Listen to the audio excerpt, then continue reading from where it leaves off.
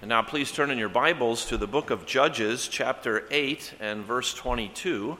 You can find this on page 287 in the Pew Bible. I'm going to be reading from the New King James translation, which is the same translation you have there in the pew.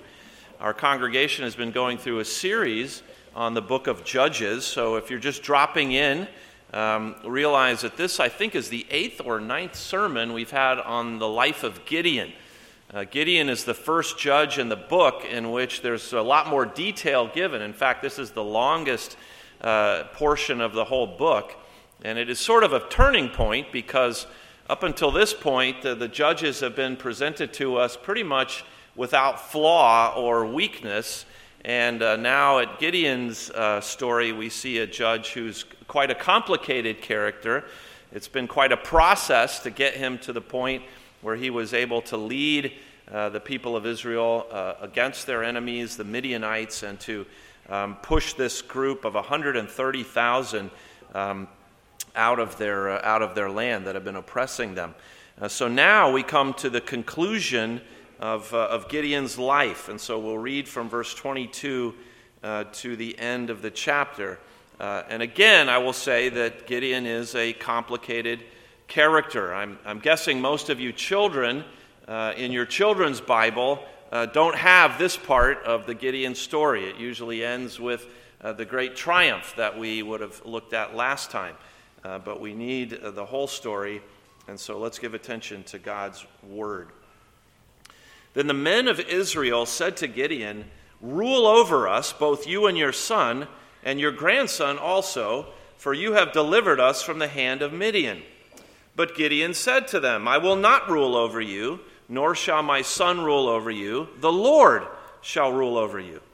Then Gideon said to them, "I would like to make a request of you, that each of you would give me the earrings from his plunder." For they had golden earrings because they were Ishmaelites. So they answered, "We will gladly give them." And they spread out a garment, and each man threw into it the earrings from his plunder. Now the weight of the gold earrings that he requested was 1,700 shekels of gold, besides the crescent ornaments, pendants, and purple robes which were on the kings of Midian, and besides the chains that were around the camels' necks.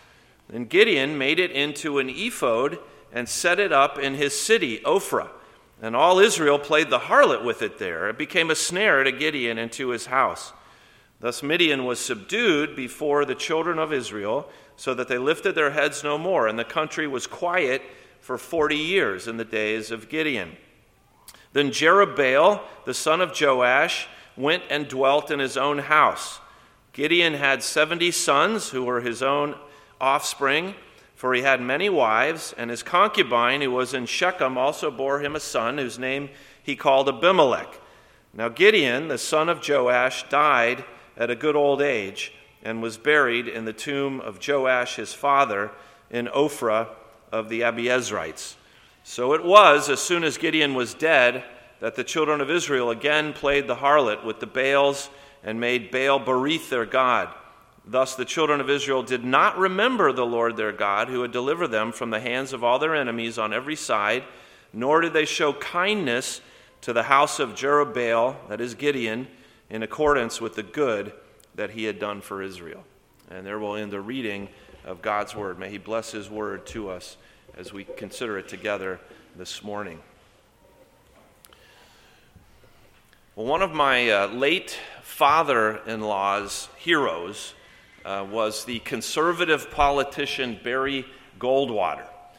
Goldwater was a senator from Arizona who had the Republican nomination for the presidency in 1964. It was defeated by Lyndon Johnson. And even though Goldwater was defeated soundly in that election, it's thought that he sort of paved the way for the modern conservative movement and later Ronald Reagan that came out of that.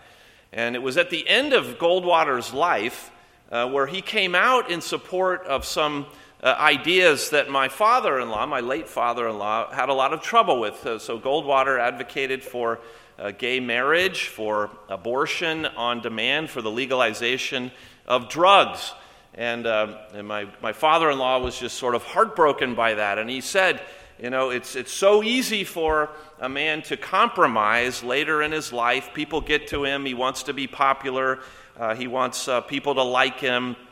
And so maybe he wants to be comfortable. And so he doesn't finish well. And whether that's true or not in this particular case, it is certainly true that it is hard to finish well, to finish your life well.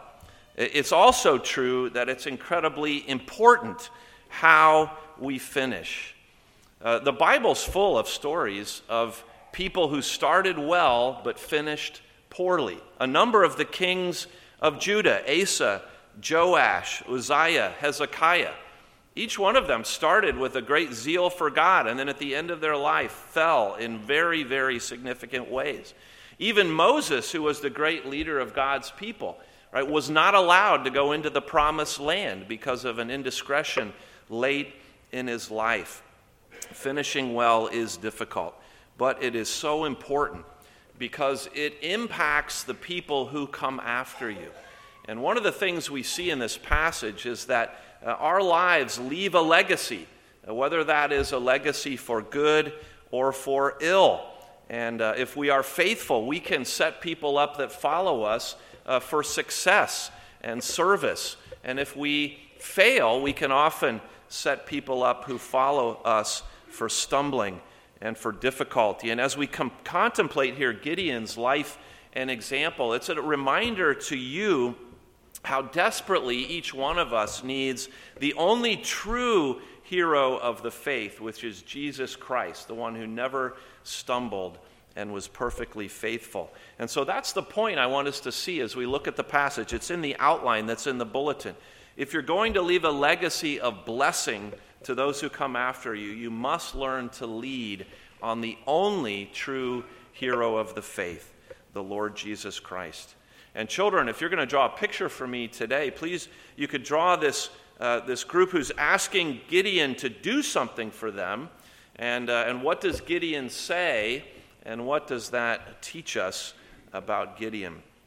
Well, if you'd like to follow along, there's an outline in your bulletin. The first thing I want us to notice is that Gideon was a hero of the faith, looking in verses 22 and 23. At the end of this great victory, when Gideon, with just 300 men, led this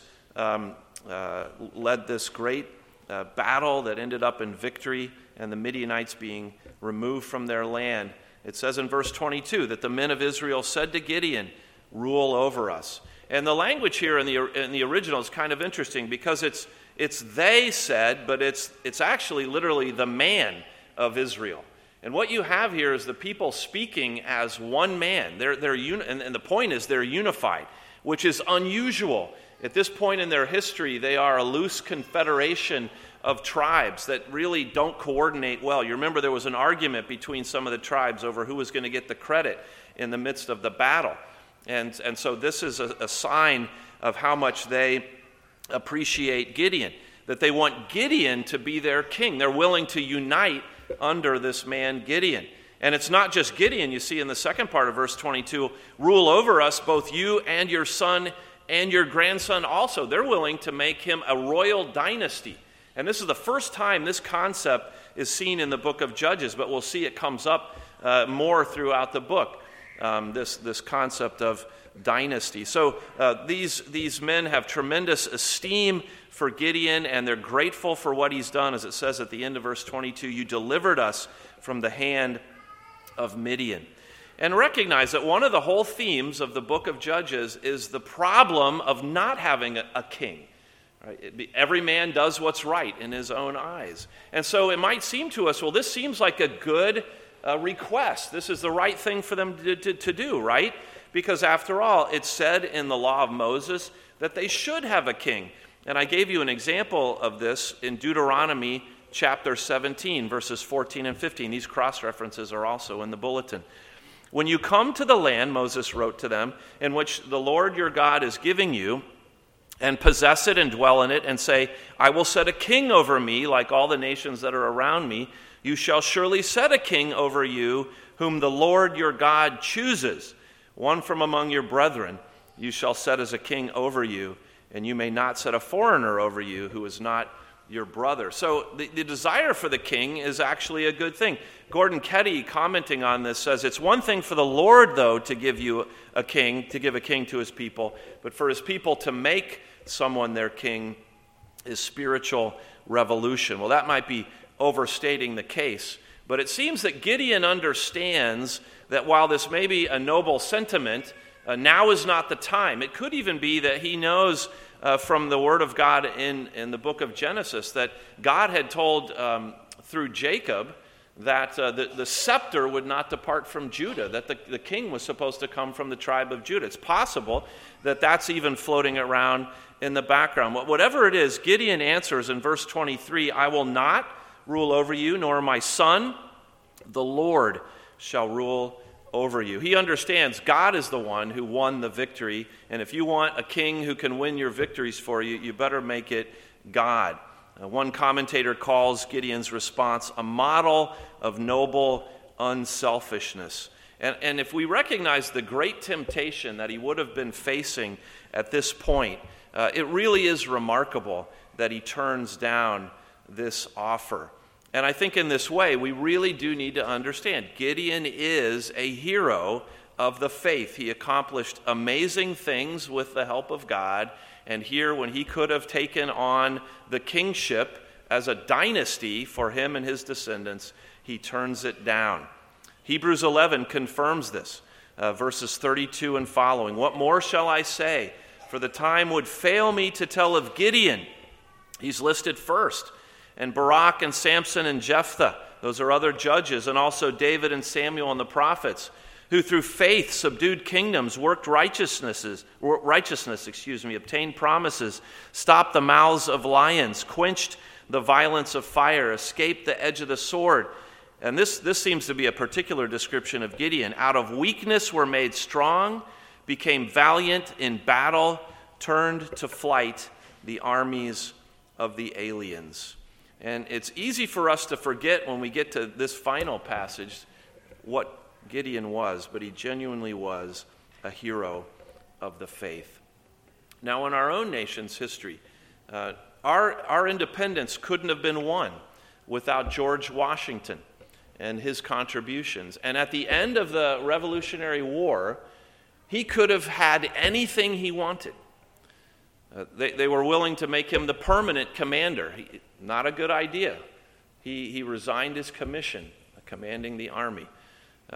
One of his soldiers wrote to him that he should consider being the king, that a king could work with a man like Washington. He scoffed at that as ridiculous. He wasn't going to be the king. And after 2 terms as president, he retired and went back to private life. You realize the reason that we never had a president more than 8 years wasn't because of anything in the law. It was simply because of Washington's example. That was it until FDR. And that's when an amendment was added, when it was realized, well, I guess you could stay on longer if you wanted to. But that's how profound his approach was. He was a national hero, and yet he resisted the temptation to make himself some kind of a king. And Gideon was a national hero also. God had raised him up to be such a person. And I think it's okay for us to celebrate this fact that God does work in the lives of humble people and use them in powerful ways. Jermaine just shared with me, she has a friend serving as a missionary in India right now, and there's a lot of ethnic violence. Well, it's real, and if you look in your newspaper, it'll say it's tribal violence, but it's actually religious violence. And last week, over 60 people were killed in villages just because they were Christians, and churches are being burned. And Jermaine's friend and her husband are right in the middle of all that, seeking to serve the Lord. And I thank God that he continues to raise up, in a sense, heroes of the faith today. So Gideon really was a hero of the faith. But secondly, we see here, it's not enough to perform well in a crisis. You need to be faithful in everyday life. Now we'll skip over the matter of this ephod for a moment, down to verse 28, which tells us that what Gideon did sort of after his successes. So it tells us in verse 28 that Midian was subdued. They didn't lift their heads anymore, and the country was quiet for 40 years in the days of Gideon. So the land has rest. We've seen this before in the book of Judges. In fact, this is the last time we're going to see it. But this again confirms what Gideon did for them. And in verse 29, we see that Gideon, it mentions his other name here, Jerubbaal, the one who contends with Baal, retires. He dwelt in his own house. So he's sort of retiring to private life. This is Washington going back to Mount Vernon. But now here's where it gets sticky, because it says in verse 30 that he had 70 sons who were his own offspring and many wives. So he must have had a harem of at least 10 wives. Some commentators estimate 14 wives. So although he turned down being the king, what's he doing? He's going back to private life, and he's starting to live like he's a king. This is exactly how a Near Eastern king would have lived. So he in his private life, he's going to live this way, even though he's not actually the king. So he has a harem. He has many children. Furthermore, in verse 31, he has a concubine who bears him a son, and he calls the son Abimelech, or Abimelech, which means my father the king. That's Abimelech's name. And so you see here that in his private life, Gideon is starting to struggle. And it's a great example of that. You have a person doing great deeds in time of crisis, and then when it comes to just living out ordinary life, there's a tremendous struggle. Arthur Kundal, speaking about this, says, perhaps it's easier to honor God in some courageous action in the limelight of a time of national emergency than it is to honor him consistently in the ordinary, everyday life, which requires a different kind of courage. And we actually see this all the time. You see soldiers who accomplish great feats of heroism and selflessness on the battlefield and then come back to private life, and they can't love their wife and children in a healthy way. We see professional athletes, the same thing. They have tremendous self-control and discipline, and yet we see them exploding in fits of rage that cause all kinds of problems in their daily life. I remember an experience Amy and I had when we were new parents. We had our oldest daughter, who was a baby at that time, and the car we were driving, the bearings froze up, and so you're driving along and just having one of the front wheels seize on you on a highway is a pretty scary thing. And we were able to get the car off the road, but it was late. It was the night before Thanksgiving. We were in Kentucky. We have this little baby. But I remember not being the least bit worried about it. I mean, it was an inconvenience, but we got to get out. I mean, it's pretty clear. We got the baby in the carrier, and we just start walking down the highway. And by God's grace, someone stopped and gave us a ride up to the next exit, and we were able to get it sorted out. And I don't remember being terribly anxious in the whole situation. And yet, just last week, I'm driving with my 14-year-old, and the red light comes on when I don't want it, and I'm yelling out loud, totally losing my mind. And maybe the same thing happens in your own experience. Like when something really difficult happens, you sort of know, okay, this is from the Lord. I've got to really focus on God. But then in the everyday things that happen in life, you lose your mind on things that you shouldn't be. And this is often the way it is. It's a different kind of courage that it takes to live faithfully day after day. And that's the kind of faithfulness you and I have been called to. Again, quoting from Arthur Kundal, he said, Gideon, who came through the test of adversity with flying colors, was not the first nor the last to be less successful in the test of prosperity. And we want, by God's grace, to be faithful in difficult circumstances, but even more so in the everyday, ordinary lives that God has called us to live, getting up, going to work, dealing with our children, dealing with running a home or aging relatives, and all the challenges these things bring, but doing that faithfully, trusting the Lord. So it's not enough just to perform well in a crisis. We need to be faithful in everyday life. Thirdly, this text reminds you that you will leave a legacy that's going to impact those who come after you. You can't help but leave some kind of a legacy. And we're going to look at verses 24 to 27 here, which really show Gideon's sort of undoing. He fumbles the ball kind of on the 1 yard line here of getting through his life. So although he doesn't agree to be the king, he says in verse 24, I will make a request of you. He asks for their earrings. And just a note on this last statement in verse 24, because they were Ishmaelites, this is the Ishmaelites were kind of the original caravan traders, the nomadic traders.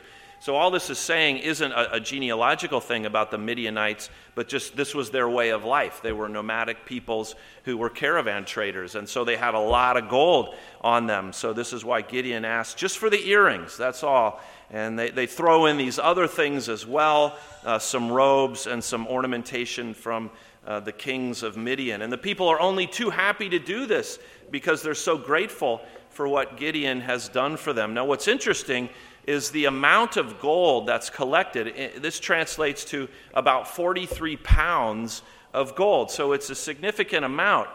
And it creates a bit of a conundrum then what's going on in verse 27, where it says Gideon made it into an ephod and set it up in his city. And if you look in your Bibles, an ephod is a piece of clothing that the priest was to wear. And it seems like, as we look in the book of Exodus, that there was also some special ornamentation that went on the ephod that could be used to inquire of God. The Urim and the Thummim that you've probably heard of before. So we're not entirely sure what's going on, but the fact that he uses 43 pounds of gold to make it, that doesn't sound like a piece of clothing. Some people think that what he did was take that gold and to fashioned it into some kind of a figure and then put a robe on the figure or something like that. And probably, given what we know about Gideon, that the idea was this is going to be some kind of a memorial to commemorate the great victory that they've won. But also, perhaps, a means where we could inquire of God to know what's going on. And notice that he set this up in his home city. That's where God appeared to him. That's where God did the miracle with the fleeces and answered Gideon's questions. So Gideon here seems to be thinking, let's keep this going. One commentator calls this thing Gideon's permanent fleece.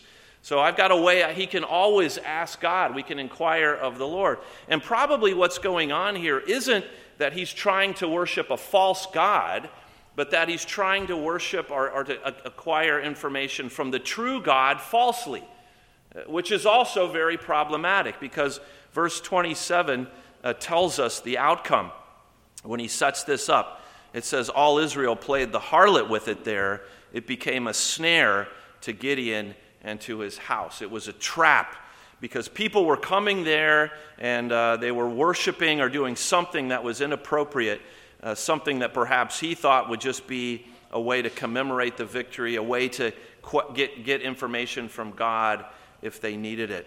But note how similar this is to what Aaron did in the book of Exodus. I put this in your outline, Exodus 32, where Aaron says to the people of God, break off the golden earrings which are in the ears of your wives, your sons, and your daughters, and bring them to me. So while the people broke off the golden earrings which were in their ears, they brought them to Aaron, and he received the gold from their hand, and he fashioned it with an engraving tool and made a molded calf. And then he said, this is your God, O Israel, that brought you up out of the land of Egypt. And again, it wasn't telling them go worship a false god. He was saying worship the true God, but do it in this false manner. And it seems like this is what Gideon had done. And so inadvertently, he sets a snare for those who would come after him. And I think that really is the question we need to ask ourselves. How are we inadvertently setting snares for the people who may come after us? In our priorities as a family and as individuals and the things that we give ourselves to, what are we showing the people who are coming after us about what's really important in our lives? Because we can say one thing, but I guarantee you your kids are watching what you're actually doing. And it's so easy for us to inadvertently, not intentionally, be showing our kids things that are not helpful for them. And this is a reminder of this text, that we will leave a legacy. You will leave a legacy. It's impossible that your life is not going to impact the people that follow you in some way. And the question is that legacy going to be one that points people toward Christ, that equips them and helps them in some way, or is it going to be turning people away from Christ, something that damages them in some way? And one of the things I give thanks for is the number of people in our congregation that we've seen living the ordinary but faithful Christian life all the way to the end. What a blessing to see that happen and to be encouraged and to know that that's impacting those who are coming afterward. I think we saw that in some of the testimony that we just heard. What a beautiful thing to have a young person share. And my guess is some of the younger young people who are here will remember this and think about this as well. And you see what a blessing it is to be a part of a church family, recognizing that we leave a legacy that will help those who come behind if we're faithful. But fourthly, then, we are reminded from this text that no matter what legacy you leave, the people coming after you still stand in need of God's grace. So verses 32 to 35 kind of describe what happens after Gideon dies. Verse 32, he dies at a good old age. He's buried in honor in his own country. But immediately, verse 33 says, as soon as he was dead, the children of Israel played the harlot with the Baal. So his little idol, whatever it was a starting point, but they just launch into full-fledged Baal worship again. And verse 34, thus the children of Israel did not remember the Lord their God. God was the one who delivered them, and they're forgetting God. They're back to worshiping Baal. And the whole reason that Gideon was called, that's why, again, it mentions his other name, Jerubbaal, is to contend with Baal and to get the people off Baal worship. And so, in essence, Gideon here has undone everything that his ministry, his life, was meant to do. But it is interesting that it doesn't happen until he dies. And so what that means is his presence was a restraining force in that community, in their culture. So even late into age, as long as he was around, they weren't going full-fledged into this idolatry. But as soon as he was off the scene, there they go. The people degenerate quickly. And I think this is significant because it reminds us that whatever good or bad Gideon did in his life, he could not ultimately change the hearts of the people, especially the people who were coming after him. He could not ensure their salvation. And it's a reminder that God's grace has to be there for every generation. There's no generation that stands in their own righteousness or in their own faithfulness. It's always utterly and completely dependent upon God's grace. One of the topics that's getting attention in our broader society right now are these negotiations on the debt ceiling. And what's going to happen if we default, or what's going to happen if we don't stop spending money at the rate we are. I read that we now owe $250,000 for each taxpayer in the nation. $250,000, and obviously the number's going up and up. And one thing that's quite clear is that the people running our country don't really care about the future after they're gone. That's somebody else's problem. And by the future, I mean when they're out of office, probably. And the Bible has a very different time frame. The Bible wants us to think about the future. The Bible wants us to think about those who are coming after us, in our families, in our church, in our denomination, in the world. But it also reminds us that no matter how faithful we are today, those people coming after us have to trust the Lord. They are going to be dependent on the grace of God and on His Spirit, which reminds us that the one thing above all else we need to be doing is praying. Praying for those who are coming after us, that God would be at work among them and that they would be faithful. Our session is trying to wrestle with the data that's coming in, and how do we try to expand our facility, and we're working on a plan to do it here. We're looking at what it might look like if we were somewhere else. And I'm thinking in the back of my mind, I don't want to spend any money or do anything if we don't know for sure that this church is going to be faithful and honoring God, in 100 years. Why waste the time and the effort? But guess what? I can't know that. You can't know that. Nobody can know that. Our faith has to be in the Lord and in Him alone, and to trust that He's going to work. Because He needs to work in every generation. We need to be faithful, but even if we are, we need to recognize God has to work. God's grace has to be there for the people coming after us.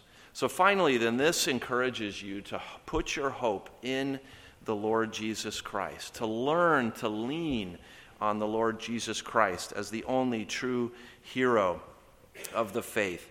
Gideon was like every other human judge in this book. He died. He died and was not able to do anything after he died. He was not the Savior that we need. Jesus Christ is the Savior we need. We need a Savior who always lives to make intercession, who is there to fight your battles for you, who will never lead you astray, who will not go part way and then make a colossal mistake like Gideon did. A Savior who leaves you with a legacy of faithfulness and hope. The one who lived and died in your place, who rose from the dead and lives forevermore. That's the kind of Savior that we need. Every one of the heroes of the faith in Hebrews chapter 11 has some defect. Jesus is the only true hero of the faith, the one without any defect at all, the one who was faithful in extraordinary circumstances and in ordinary circumstances. And if you're going to live that kind of a life, you need to lean every day, every moment on the true hero of the faith, the Lord Jesus Christ. If any of us are to leave a legacy that will honor God, we have to lean on the Lord Jesus Christ. I've been reading a book by Ed Welch on anxiety. Ed Welch is a Christian counselor. And one of the last chapters was about love. And Ed Welch himself has struggled a lot with anxiety. And he said that he used to ask his wife a lot, I don't know why you love me, sort of like, why do you love me, or do you love me? And finally, his wife got so frustrated, she said, look, I love you, okay? Why is that so hard for you to believe? And he said it was very profound because she didn't try to explain or to give reasons. And it was clear it wasn't based on any reasons. It was based on who she was. And she had made the decision that she was going to love him. And he said she was actually quite good at loving me. So I knew that wasn't an issue. And he said, well, what a picture of God's love for us, of Christ's love for us. I just love you.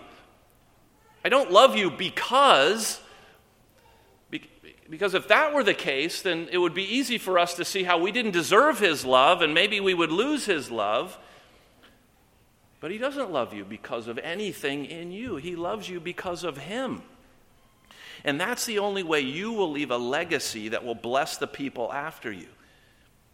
Because Jesus has committed himself to giving you a legacy, to loving you, and to enabling you to be faithful while you are here.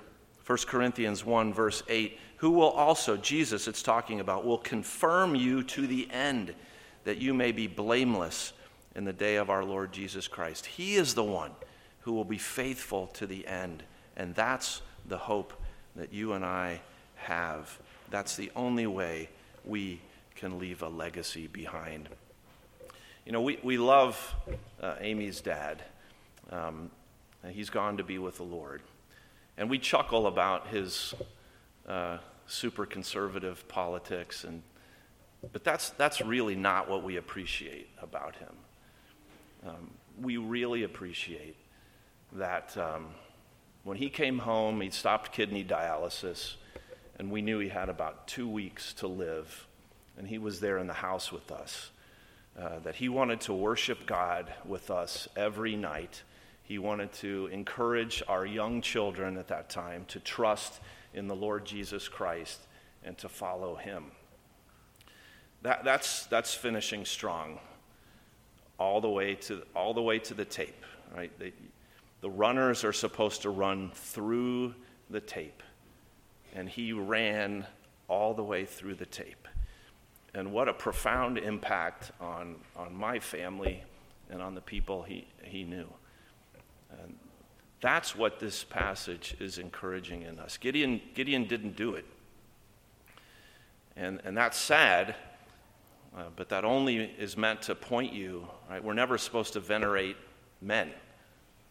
That's meant to point you to the Lord Jesus Christ, the one who did do it. And he ran through the tape when that meant going through the cross. And he finished the work.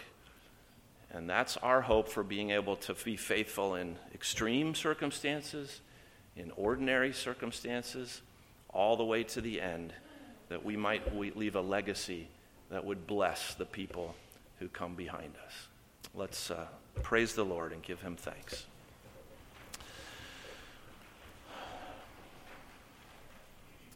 Heavenly Father, we rejoice in your good word, that even as we read the end of this complicated figure who did great things in service to you and your people, and yet who also made some very bad decisions at the end of his life.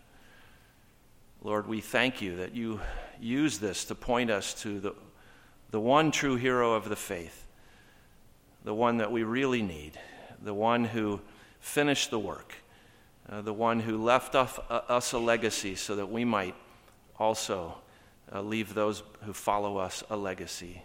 And that is our Savior, Jesus Christ.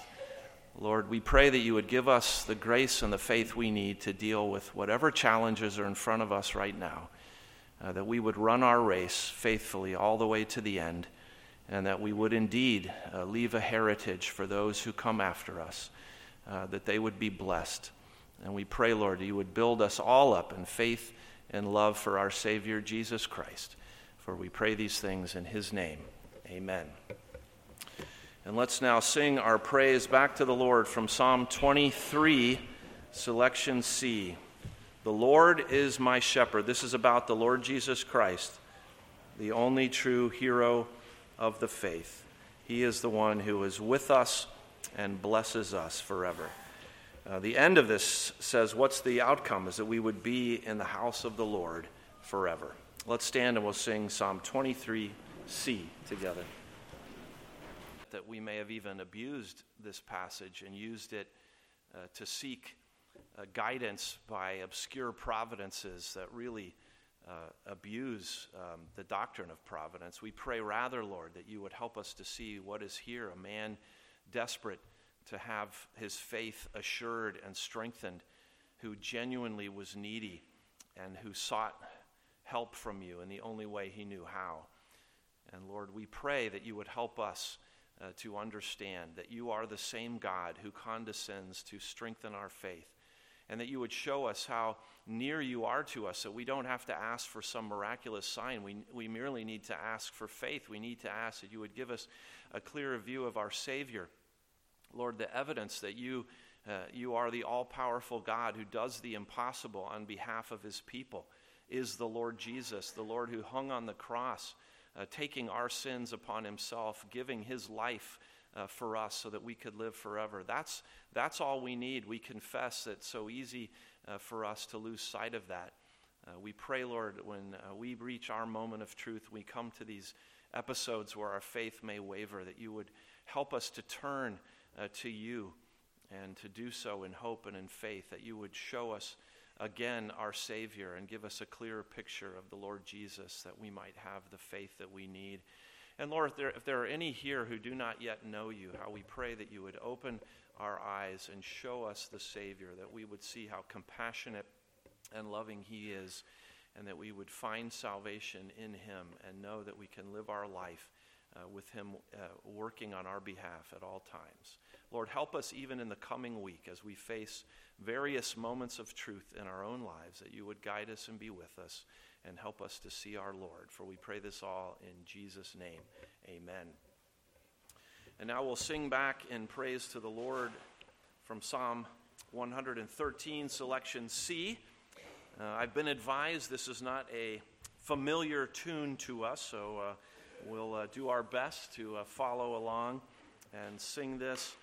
Notice, though, it is a psalm of praise the Lord, and then it acknowledges that God is the one who is on high. In verse 3, stanza 3, of the music, who is like our God alone? High in heaven is the Lord enthroned. But then see what he does. He condescends to know things in heaven and earth below. And then the last two stanzas talk about how he takes the needy and he lifts us out of the dust and raises us up. This is exactly what God was doing for Gideon, and it's what he does for you and for me. The God of all power condescends then to lift us up with him. Let's sing our praise to him. Let's stand and sing.